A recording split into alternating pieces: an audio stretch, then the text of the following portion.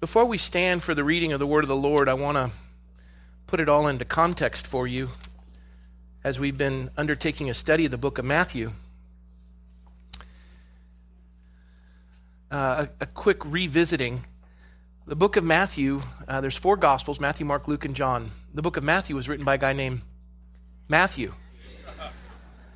His first name was Levi, and he was actually a Pharisee or a Sanhedrin. And he was likely a priest. And he was so sickened by religious hypocrisy that he sided with the enemies of Israel, which is the Romans, and he became a tax collector. And he was very involved in Roman government and despised by his people. And then the Lord ministered to him. And so when you see this account that Matthew writes, it's writing from a position of a man who can sense and see religious hypocrisy immediately. And so when Jesus is giving this Sermon on the Mount, which when we go to Israel in November, if you come with us, you'll get to see that location. And Jesus walks up the hill and his disciples follow him, and he begins to teach them. And we've gone through a great portion of this Sermon on the Mount already in chapter 5 with the Beatitudes, this idea of being happy. And he says, blessed, which means, oh, how happy are the poor in spirit, for theirs is the kingdom of God. And he lays out this foundation with each principle of what it's like to have your life completely transformed by the Lord and what that looks like. And he's teaching his disciples that blessed are the poor in spirit, for theirs is the kingdom of God. Blessed are the merciful, they shall receive mercy. Blessed are the peacemakers, for they shall see God. On and on and on, he lays this out. And then as that Christian foundation is established and we see this transformation of our life, then Jesus goes into saying, you will be the salt of the earth and the light of the world, as we studied with Brad Cummings last week, and this idea of salt being used to penetrate and illuminate, salt and light. And it goes through this picture where Jesus, who is God, is saying, you've heard that it said, and he quotes the 6th commandment, thou shalt not commit murder, but I say to you, if you're angry with your brother. He says, you've heard this said that thou shalt not commit adultery, but I say if you have lust in your heart. And so he's getting to the heart of the law. The law is there, but at the heart of every matter is a matter of the heart. And he's taking each of these issues in Exodus 20 in the Decalogue of the 10 Commandments, and he's saying, this is what's wrong, but this is what causes it. And he gets to the heart of the law. And he lays this out, and we've gone through all of that in Matthew 5. And now we come to chapter 6, and he brings in and ushers in this term Father. Jesus, the Messiah, Jesus the Son, ushers in this term Father. And for the Jews listening, they have never comprehended this idea of God the Father, of which Matthew writes over 15 times, Father. Any Jew would hear that, and whether it would be Moses or Abraham or Ezekiel or David, they've never heard the term Father used personally. They've heard it in regards to he's the father of the nation of Israel, but never my father. And so what Matthew is putting forward as a Jew himself and as a Pharisee, he's putting forward a relationship with the living God that every one of those readers or those listeners, their minds were blown. And that's where we are this morning, in that here, the God who holds the heavens in the span of his hand, the God of the universe, wants to have a personal relationship with you and with me. He uses the term our Father, but he also uses your Father. He uses it corporately and personally, And he lays this out in 3 segments that we're going to take a look at, dealing with 3 aspects of faith. He deals, first of all, with charitable giving, then he deals with prayer, and then he deals with fasting. So giving, prayer, and fasting. Giving, prayer, and fasting. These are 3 acts of faith that any believer struggles with. Why in the world would you give to a God you don't believe in? That's just stupid. Why would you pray to a God you don't believe in? Why would you give up food and fast or give up anything in regards to a God you don't believe in? These are acts of faith. These are acts of faith. And he says some people will do it because they want the praise of man. And this is true. I mean, we love to see thermometers as they rise, as we do our giving. We love to see our name on a plaque on a wall. You know, oftentimes there's churches that'll put a plaque on anything if somebody will donate money. And those churches don't need pastors. They need dentists because they have plaque disease, right? And I worked at a church like that. Everywhere you looked, the pew had a plaque. The wall had a plaque. The diaper dispenser had a plaque. The rocking chair had a plaque. You're like, really? And that is our nature, is we want to do it so that men can see us. And we'll even at times engage in prayer And we try to impress people, and we go into Old English with thous and these, and with a deep Ken Graves voice, Shakespearean voice. And we want to impress people with our ability to lead in prayer. Oftentimes people say, Pastor, will you pray? Lord, thank you for this food. Amen. Oh. Well, isn't that what you want me to do? Do you want me to do a devotional? I'm not really sure what you're at. Some people just wax on and on and on. Karate Kid. But here, Matthew is writing down the words of Christ, who wants to draw every person within a listening ear into a personal relationship with God the Father. That is unbelievable to the Jewish mind. And for all of us here, this is pretty remarkable. This God who holds the heavens in the span of his hand wants to have a relationship with you, personal relationship. He wants to talk with you, and he wants to talk to you and wants to hear from you. He wants to bless you. He wants to teach you how to rely on him. He wants to show you what it's like to deny yourself, pick up your cross, and follow him, and to see that blessing comes in yieldedness. He wants to show you that to be great in God's kingdom is to be a servant of all. He wants to show you these principles that have everlasting value, that lead people into the presence of this God who is your Father, that they too could have that kind of a relationship. He wants this intimacy for the world to see that you'll know that they will see your love and know that you are my disciples. And even Jesus says, Father, as you and I are one, may they be one. And that's why he begins the prayer with our Father, because it's corporate as believers. We all have the same dad. We all have the same dad. And it's hard for us to comprehend this idea of Father, but in this passage of Scripture, which is to me one of the most precious in my own Christian walk, I pray today it would be the same for you as we study it together. So please stand for the reading of the word of the Lord. We're going to pick up at chapter 6, verse 1. I'm going to read 18 verses. You'll be standing for a little bit, but quit whining. I stand the whole time. Jesus, speaking to his disciples, says, "Take heed that you do not do your charitable deeds, your giving, before men to be seen by them. Otherwise you have no reward from your Father in heaven. Therefore, when you do a charitable deed, do not sound a trumpet before you as the hypocrites do in the synagogues and in the streets, that they may have glory from men. Assuredly, I say to you, they have their reward. But when you do a charitable deed, do not let your left hand know what your right hand is doing, that your charitable deed may be in secret, and your Father who sees in secret will himself reward you openly. And when you pray, not if, but when you pray, you shall not be like the hypocrites, for they love to pray standing in the synagogues and on the corners of the streets, that they may be seen by men. Assuredly, I say to you, they have their reward. But you, when you pray, go into your room, and when you have shut your door, pray to your Father who is in the secret place, and your Father who sees in secret will reward you openly. And when you pray, do not use vain repetitions as the heathen do, for they think that they will be heard for their many words. Therefore, do not be like them, for your Father knows the things you have need of before you ask him. In this manner, and again, in this manner, therefore pray, Our Father in heaven, hallowed be your name. Your kingdom come, your will be done on earth as it is in heaven. Give us this day our daily bread, and forgive us our debts as we forgive our debtors. And do not lead us into temptation, but deliver us from the evil one. For yours is the kingdom and the power and the glory forever. Amen. For if you forgive men their trespasses, your heavenly Father will also forgive you. But if you do not forgive men their trespasses, neither will your Father forgive your trespasses. Moreover, when you fast, do not be like the hypocrites with a sad countenance, for they disfigure their faces that they may appear to men to be fasting. Assuredly, I say to you, they have their reward. But you, when you fast, anoint your head and wash your face, so that you do not appear to men to be fasting, but to your Father who is in the secret place, and your Father who sees in secret will reward you openly. Lord, please lead us into all truth, Holy Spirit. Father, please reveal your heart to us that we as your children would come to know you as Papa. Bless us now, Lord, we pray. We thank you for your word in Jesus' name. Amen. Now, I prayed openly, didn't I? Yes? Jesus is not saying that you can't be seen by men. There's no way to get around it in most cases. when you give at the church, somebody in the church is going to know.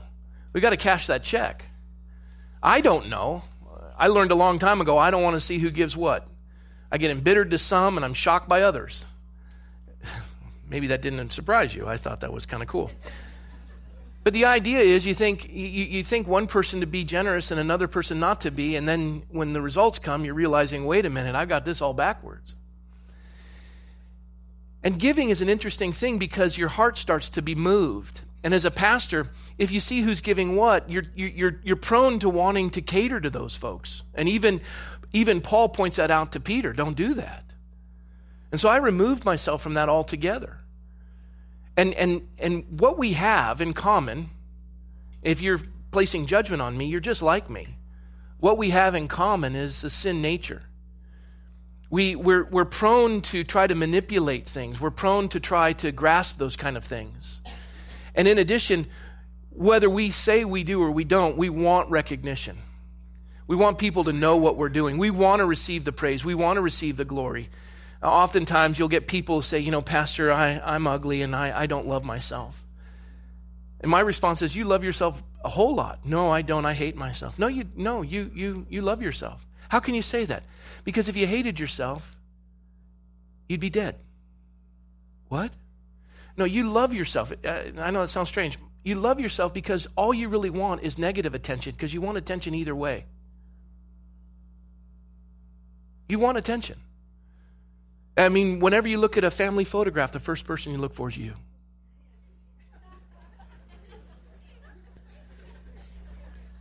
First person you look in the mirror when you get up is you. And even in saying, I don't love myself, what you're saying is, could you tell me why you love me? And tell me a lot? Right in the vein? We want attention any way we can get it. We're human beings. And when the Lord takes hold of our life and we deny ourselves, pick up our cross, really what we're doing is we're dying to ourselves and we're living to Christ. And then we become other-centered instead of self-centered. And then we deny ourselves, and this is where the fasting comes in. People often say, I'm hypoglycemic, I can't fast. I get that. But can you fast from television? Can you fast from arguing with your spouse? Everybody can fast from something. That which possesses you, that which drives you. Can you put your phone down? That's harder than food, isn't it? It's like an umbilical cord. And yet God is calling you to deny yourself, those things that drive you, the things you wake up for. Is the first thing you reach for when you wake up in the morning your Bible, or is it your phone? And the Lord is saying, I'm here. I want to spend time with you. I struggle. I really do. I struggle sitting in my living room with my family and everybody's on their phone looking down. I'm thinking, why should we get together? I should go somewhere else and then text you. These intimate electronic conversations are so touching. And the emoticons just make me feel warm. And yet, what God is saying is deny yourself for the sake of others. If you want to be great in God's kingdom, be a servant of all. He talks about charitable giving, and it's this idea of alms in the King James Version.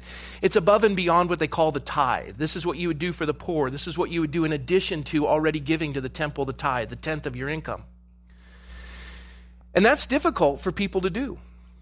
We say we love the Lord, but when it comes to giving, that is not an act of faith in the body of Christ.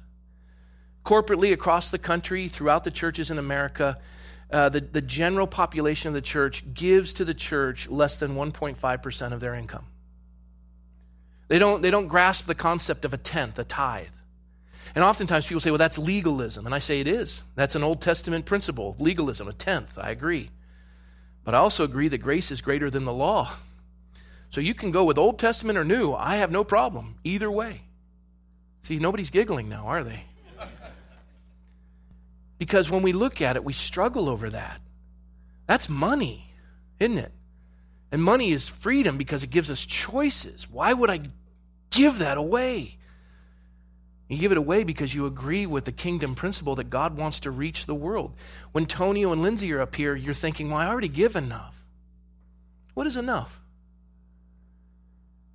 Deny yourself. And yet, this is what God's called us to, and giving is a great struggle for the human heart. Now, we'll give if they're going to put our name on something. Even the world knows how to give. I'm part of the city council. There's every building in the city that was built with private funds has somebody's name on it. They love the recognition, and that's all they got. You see, God knows that we will always be known by men by what we do. I prayed, and you heard me out loud. And is that prayer ineffective? No, it's effective. God knows we'll be seen by men, but what he's saying is it's you don't do it for that reason. It's the motivation of the heart. At the heart of every issue is an issue of the heart. It's what is your motivation for doing what you do? Do you want people to be focused on you, or is it because you want to bring glory to the Lord? People will see what you do. People will obviously see that. You'll be seen by men, but don't let that be why you do it, because you want the praise of man.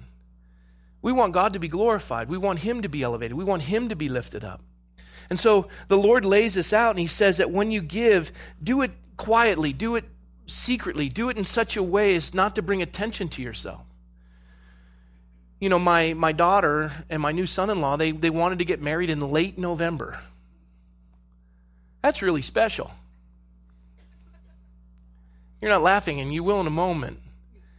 We're in the Christmas season right now, and for all of you who know, it's kind of expensive at Christmas. They wiped me out. I mean, they did a number on me. And we're coming into Christmas, and you know, it's tight. And usually my prayer before the Lord is, as you see this in this manner, therefore pray, our Father in heaven, hallowed be your name. I begin with, Father in heaven, and I kind of skip the other part, thy kingdom come. I just kind of jump in and go, I've screwed up again. I need your help. And Lord, I know you to be gracious and merciful and patient and abounding in love. And can you help me? Would you? And I think about my children when they were young. And they would ask for something, and they would ask in faith. Michael is the worst of all of them, meaning the best. Relentless. He never stops asking. And I can tell him no. You know what? No. And I lay it out. He doesn't stop. He's going to be a great salesman. He's just persistent, waiting for the close. Can I have this? Can I have this? Can I have this? No. And he turns it into a song. Can I have a cookie? Can I have a cookie? And finally you just yield. Take it. I have my kingdom. Whatever. Just go away.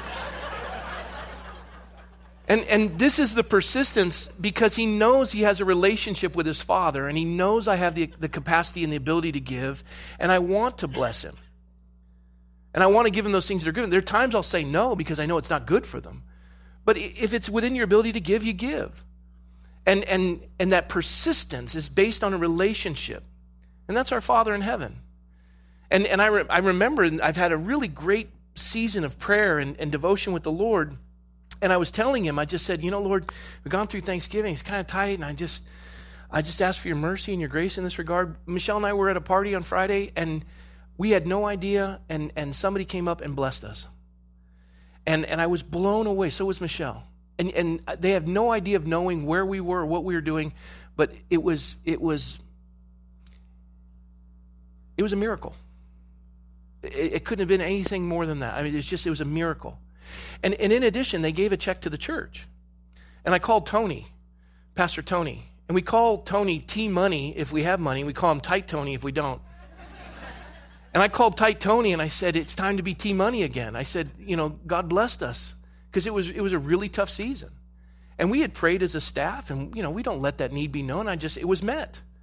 And it blew me away in relation to that. And that's how the Lord works. You tell him your need in secret, you wait upon him. And in addition, he's generous when you're generous. He gives when you give. You can't outgive the Lord. And receiving that gift I knew the heart of the individual giving it. They didn't want accolades or recognition. They gave because it was their heart. And the Lord knows that man will know, but he wants you to realize that cannot be your motivation. It's because God has told you to do this. And so, witnessing this is what Jesus is telling us. He said, this is a relationship with your Father. Your Father. If the Father asks something of you as a child, you do it. And when you ask of the Father, he responds to you in like. He gives to you. First of it, it's obedience to the Father, doing it as unto him. And then secondly, we have the ability to ask of him through this manner of prayer. And there are often times that he'll ask you to give up something that you don't want to give up, but you do it in obedience, and you always are enriched and blessed by that. These are all acts of faith. Giving and prayer and fasting. Giving and prayer and fasting. These are all acts of faith. And again, you may not be able to fast food. My wife can't. If she goes without a meal, she perishes. She's just frail. She's sweet, but can't handle without being food. She's like, I feel boom and down, out. It's crazy. You think of Daniel. He only ate what was grown. They called it the Daniel fast. I mean, really, you can do without your phone. You can do without certain things. But this is to have a connection with your Father. He wants a relationship with you. This is what's so different in Christianity of every other religion in the world. He's not a capricious God waiting to stomp on you. He's a loving Father who wants to have an abiding relationship with you. And so when he lays out, this is what the law says, but this is the heart of the law. This is what the law says, but this is the heart of the law. It's not adultery, it's lust. It's not murder, it's anger. And he goes through this, and in this passage of Scripture in Matthew chapter 6, he just continues along the lines of Exodus 20, of the Decalogue, of the Ten Commandments. When he says in the prayer time, he says, in this manner, therefore pray, our Father in heaven, hallowed be your name. You think of the Decalogue, the Ten Commandments, it begins with this. And God spoke these words, saying, I am the Lord your God, who brought you out of the land of Egypt and out of the house of bondage. You shall have no other gods before me. You shall not make for yourself carved images of any likeness of anything that is in heaven above, or in the earth beneath, and at the water and underneath the earth. And you shall not bow down to them nor serve them. For I, the Lord your God, am a jealous God, visiting the iniquity of the fathers upon the children in the third and fourth generation, those who hate me, but showing mercy to thousands and those who love me, to keep my brothers. And you're like, wow, that's heavy. And the Jews were like, I don't want to mess with that God. And Jesus says, that's the Ten Commandments, that's the law. Now let me tell you the relationship. Our Father in heaven, holy is your name. That's the access you have to the God of the universe. Everything in Exodus 20 is true, but in Matthew 6, it's for you and for me. Because of Jesus, we have a relationship with the Father of all. The God of the universe wants to have intimate time with you. That's precious. And he goes on to declare all these things. He says, you shall not take the name of the Lord your God in vain, for the Lord will not hold him guiltless who takes his name in vain. All Jesus says is, hallowed be your name. It's a relationship of grace and a relationship of mercy. A relationship of peace. Remember the Sabbath day to keep it holy. 6 days you shall labor and do no work. But on the seventh day, and he goes on and on and on. Yet the Lord just says, your will be done on earth as it is in heaven. You just want to be about the will of the Father. And this idea of a child, Papa, give us this day our daily bread. You know, the kids, when they were young, and things were tighter in a tambourine, we didn't have 2 nickels to rub together, they never went into the refrigerator going, oh, I hope there's food. They never turned on the switch and go, I hope the electric bill was paid. No, they just turn on the light and open it up and eat whatever's there. They had no idea it was second harvest food. They had no idea. Let's just eat hay. And that's your Father. And really what we're saying as children is, can I have a cookie? And the Lord wants us to pray in such a way to have this relationship with him that just meet my daily need. Don't give me so much that I forget you or too little that I resent you. Just meet my need. It's almost like manna. And it's this abiding relationship. And this abiding relationship comes in the form of forgiving our debt as we forgive our debtors. We have a great debt to God. For all have sinned and fallen short of the glory of God. There are none righteous, no, not one. All of us are his children by the simple fact that Jesus paid the penalty and paid our debt, that we could have a right relationship with the Father and call him Papa. And so when there's a person who's wronged us, what a horrible thing in the family of God to hold them in contempt while we ourselves receive his forgiveness but yet don't extend it. You see, the 10 Commandments are horizontal and vertical. Our relationship with each other is in direct correlation with our relationship with God. If we receive forgiveness, we need to give it. And this is what he's saying in this relationship with our Father. Forgive us our debts as we forgive our debtors. Lead us not into temptation. God tempts no one. The devil tempts. God allows it for a testing, but not a temptation. And while you're being tempted, you just say, God, deliver me from temptation. You know what I'm up against. You think about Gene, December 7th, 1 year without alcohol, white knuckle, passed with his dad and all the struggles with his mom, and here he is just saying, God, help me. And God doesn't lead you into temptation. He delivers you from the evil one. He knows what you're up against. He knows what you're going to face, and there's enough grace to get you through it. No temptation has seized you, but that which is common to man. When you're being tempted, God will give you a way out. Ask him. He's a wonderful Father. And yours is the kingdom and the power and the glory forever. Amen. That's this idea of a relationship with the Father. Jesus said, in this manner pray. It's to have a relationship with God. The words themselves aren't holy. It's a model. It's a model for a relationship for all of God's children. And I think this because here in chapter 6, 15 times the word Father is used by Matthew. Matthew's just blown away as every other Jew in that hilltop. I can have a relationship with God like that? Yes. In addition, the word reward is used 7 times in the passage. And the word reward is this idea that when you do these things, God blesses you. Like parents bless their kids when they do what's right. Honor your mother and father. It'll go well with you. You'll live long on the earth. That's your only role as a kid, is to obey your parents. You live long on the earth. Is anyone else in here hot? No? So the women, no, this is perfect. And guys are like, oh my gosh. Well, just do something because I'm about to faint up here. I'm on fire. God wants to bring us into a relationship with himself. And as I was looking at this passage of Scripture, this idea of charitable giving, this idea of prayer and having this intimate conversation with God, and this idea of fasting, it really brought it home in a couple of points, and I'll share those with you and I'll close. I got a text from a dear brother who had commended me as he was going through his morning devotion on what had occurred Tuesday night at the reorganization meeting for the city, and how it really reflected the heart of the Lord. And as I read his words, they were so kind and encouraging, but as I read them, I felt I was unworthy to receive them. Because truth be told, Tuesday night, and I'll explain it to you in a minute, Tuesday night, Rob McCoy did not want to do what happened. You see, at the end of the year, there's a reorganization meeting where the sitting mayor steps aside, and the one next in line, the mayor pro tem, which is, the mayor was Joel Price, and then the mayor pro tem, Claudia Bilde La Peña, was to take his place as the new mayor. And then the next in line, who is scheduled, then takes the position of mayor pro tem. Well, having won re-election, I'm the next in line for mayor pro tem. And I was really excited about it. I'd been bragging about it. I was thinking, I'm mayor pro tem, move aside, coming through. And, and then a year from now, I'm going to be mayor. And then you can call me the Honorable Right Reverend, or your gracious, forthright, magnanimous, illustrious potentate. And I'm watching all the accolades and the past mayors speaking to Joel. And I've been through this once before with Al, and I'm like, this is going to be so cool. And then they give you plaques and awards, and you get a little bit of And I was scheduled to be mayor pro tem. Well, one of the council members, they're all my friends, but one of the council members said, I've had 7 terms on the council, and I'd like to end my 7th term as mayor in 2018.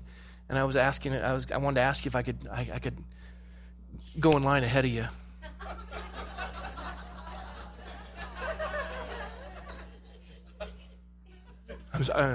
I'm sorry, what? If I could take the spot of mayor pro tem, and then I'd be mayor the following year. So you mean I have to wait a year before I can be honorable right reverend? And in my flesh, it's like, no. I've been in 4 elections in 2 years. I worked hard for this. I want her. And that was inside. On the outside, I'm like, let me pray about that.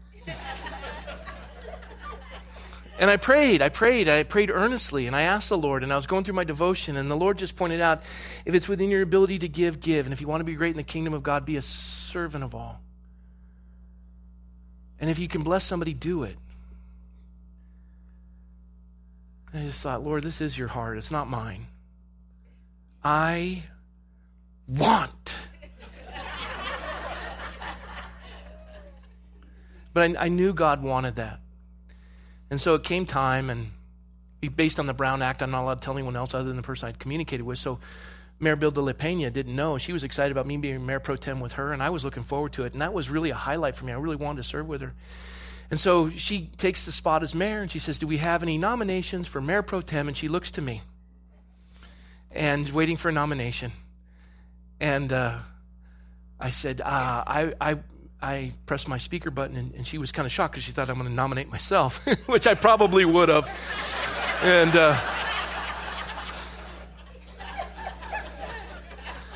And I said, Mayor, I'd like to nominate Andy Fox as mayor pro tem. And she's baffled. She's like, this is for mayor pro tem. And I could see in her face, she was confused. And the other two council members were silent, and I jumped in ahead of them, and they were kind of baffled. And she said, are there any other nominations? And they were silent. What's going on here? And she said, okay, there's no nominations. Let's vote. And it was 5-0. And she's still baffled. And now it's time for each of them to speak at the conclusion of the meeting. And Al speaks, and then Joel speaks, and Mayor Bill de La Pena turns to me, and I speak. And I said, I had the privilege, Mayor, to serve under Mayor Adam and observe his leadership style as mayor. And I had the privilege to observe that with Mayor Price. And I'm going to have the distinct privilege to witness that with you. And Andy, who is the second longest serving council member in the history of the city, the privilege to witness his leadership style. And I used a Jimi Hendrix quote where he said, if you want knowledge, you study, but if you want wisdom, you observe. And I said, and so I'm going to be observing. And then Andy spoke up, and he said, thank you, Rob, for that opportunity. And it was really sweet. Well, Mayor Bill de La Pena called me that Wednesday after that, and she said, Rob, that was really, I was moved by your charity, your charity and your kindness. And I told her, I said, Claudia, the thing I struggled with the most was not having the opportunity to serve with you as mayor pro tem. But I knew that this was something I could do. And she was touched by it, and our hearts are knitted. She is a precious, and she's the one, and this is what was so fascinating, she's the one who willingly wrote a letter of recommendation for my son to Congresswoman Brownlee for trying to get a nomination to the Naval Academy. And the letter she wrote was so sweet. And it knitted our heart together. And it was so sweet what God did. If it was Rob McCoy, it would have never have happened. The Lord is the one who said, do this. And I share this with you because yesterday, I went with my son. In the morning, I had been with a member of the congregation who was dying early in the morning, and then I came back, and Daniel and I had to go for his interview with Congresswoman Brownlee's office to seek a nomination for the Naval Academy. And they've got 41 candidates going forward, the cream of the crop in this area, and Congresswoman Brownlee she does due diligence. They had a panel all set, I think 6 or 8 people around this panel, all Naval or Service Academy graduates, and I went there with Daniel and sat down with an Air Force major and met all the representatives in the office, and it was intense. And Danny had been studying and ready for this, and we get in there, and before we stepped into the office, Danny and I were in the car and we prayed, and all these things are going through his head, and his uncle had given him all these facts, current events, and we'd been briefing him on stuff, and he's just like, arr! And I just said, let's stop for a second. I said, Lord, you bring us into the court of kings, and you give us the words to speak, even when we don't know what to say. And I pray you do that for Daniel. Order his steps. You brought him this far.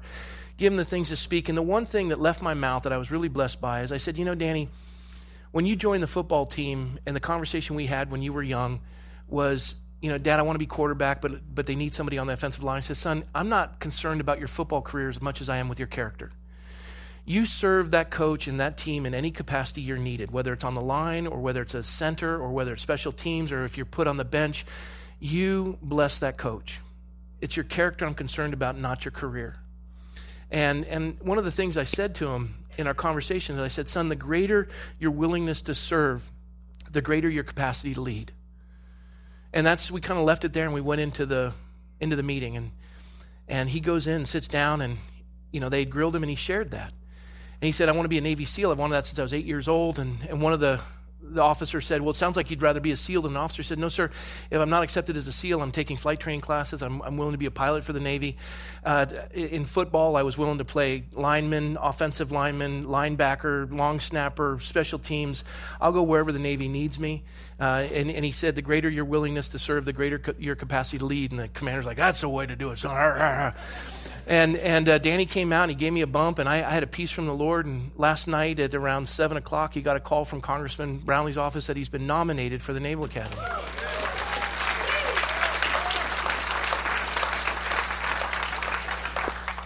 And I texted Claudia Bill de la Peña, and I said, Claudia, thank you so much for your letter of reference. Danny got a nomination. She says, I'm so excited and I'm overjoyed, and I thank God for that.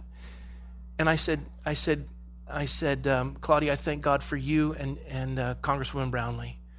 And it's how the Lord works, and our hearts are knitted. And I was blessed by that, because the wisdom I shared with my son is not mine. You want to talk about a relationship with a father? Anything I was able to impart to my son did not come from my lips. They came from the lips of my heavenly Father who imparted them to me. My dad did the best he could, but I don't remember reading the Bible or praying with my dad growing up. He was a good man, and he served this country faithfully, and he passed away this year. And I miss him. I miss him. I know how proud he'd be of Daniel right now. He was a Navy captain. 3 tours of Vietnam. Never got that privilege to hear that or see that. But as I was reflecting on that, I thought about Gene. Gene was told by his father that his mother wanted nothing to do with him, and he lived under that perception all his life.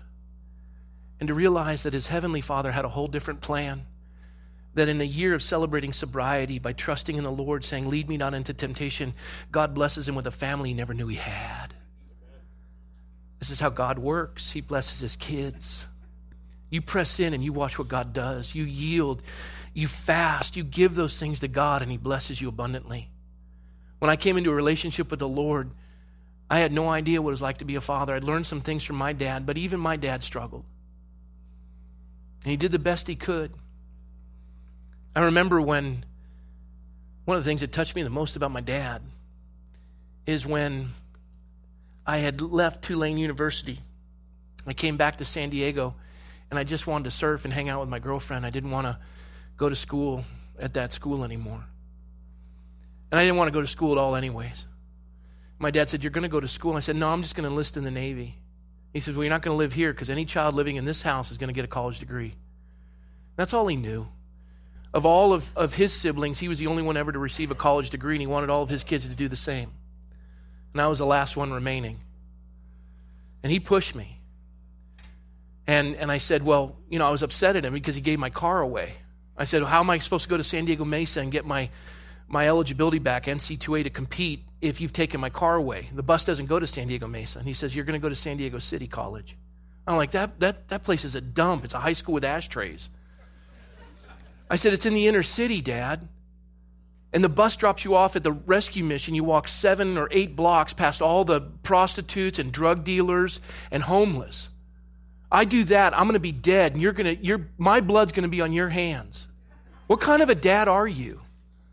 And I was brutal. And he goes, that's what you're going to do. And he didn't waver. I was like, wow, he isn't moving. Sure enough, I figured out the bus schedule, took that bus over. It did exactly what I said it'd do. Dropped me off in front of the rescue mission, walked the 7 to 8 blocks over to the school. Hey, you want something? Hey, hi, handsome. I would have never learned how to be on the bus. I would have never learned anything about the inner city. I wouldn't known any of that had my dad not done it. And I got through that, and then I got a job, and I paid for a car, and I ended up going to San Diego Mesa, and I got my eligibility back. I got a scholarship to Fresno State. I graduated. I got the degree. My dad was thrilled. He was so proud of all those 4 college degrees. And, yeah, not my 4, my 3 siblings and me. I don't know what you're thinking. And I share this with you because that was my earthly father. And I was rough on him. But he wanted the best for me. And as frail as he was, and as flawed as he was, he wanted the best. And your heavenly Father is exponentially more committed to your welfare and your well-being than your dad ever could have been. Even if you had a rotten dad, I want you to know you can trust your heavenly Father. He wants to have that relationship with you. He wants you to trust him. He wants you to take him at his word. When my mom was dying in 2010, she asked me to come and see her, and she had just finished the surgery, and she was really lamenting over the surgery because she was in her 80s and she'd had lung surgery for the cancer, and it wasn't going well. And when I walked into the room, I walked in not as her son, but as her pastor, and she was looking forlorn out the window, and I remember she looked over her shoulder at me, and she just looked back out the window, and she said, "Rob, have I made a mistake?" I said, "Mom, what do you mean?" She said, "By having the surgery, have I made a mistake?" And I said, I don't know. And it seems like it's been trauma on your body, but I do know this. The Bible says, forget what's behind and strive for what is ahead. Mom, if the surgery is successful, you'll have more years with it. If it's not, you'll get to go and be with the Lord. Either way, it's a win. She said, "You're right." And she settled right there, and I watched her countenance change and the strength just infuse her body as she trusted the Lord, her Father, with that. And then she said, "Rob, I need to tell you a couple things. Two things that have had an enormous impact on my life, but this one I want to share with you." She said, "Rob, do you remember when you were so cruel to your dad about him making you take the bus?" I said, "Yeah, he deserved it." She said, "Rob, do you know that your father followed that bus every day to make sure you were all right?"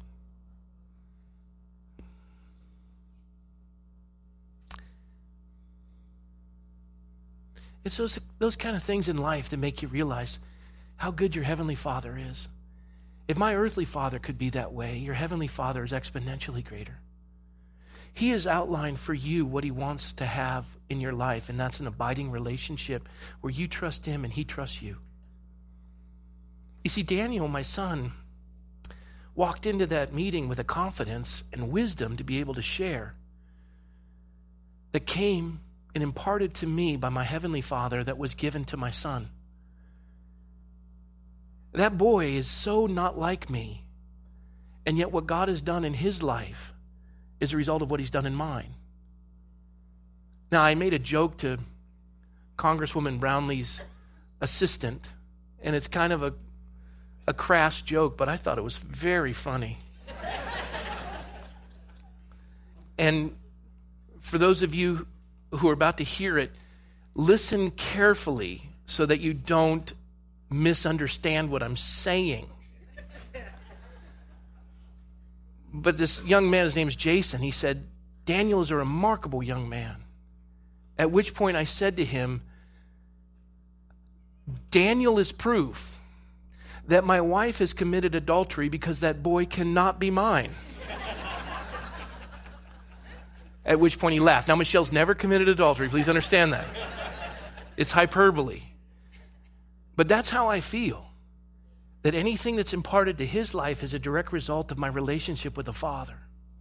And He's even reconciled my earthly father to see the wisdom He imparted to me and to use it together for good. This is a gift from God to you, your Papa.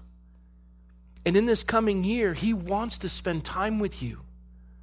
He wants you to trust Him and to give where He says give, and to talk with Him, and to fast and to yield and to trust Him. And I have news for you. You'll look back on your life and you'll see these blessings and you'll go, "How did that happen?" And your Papa will say, "You can never outgive me.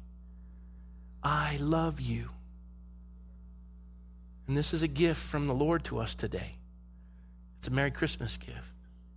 So may God bless you and encourage you by His word in Jesus' name. Amen? God bless you guys. All right, let's have Tonio and Lindsay. They're going to sing us out in the presence of the Lord. And we'll be together Christmas Eve and Christmas Day. But as you spend time with your family, the beauty of what we have here is a relationship with not only the God of the universe, but more importantly, our Father. He's our Father, and personally, He's yours. And strengthen that relationship in these coming days. Amen? Let's stand.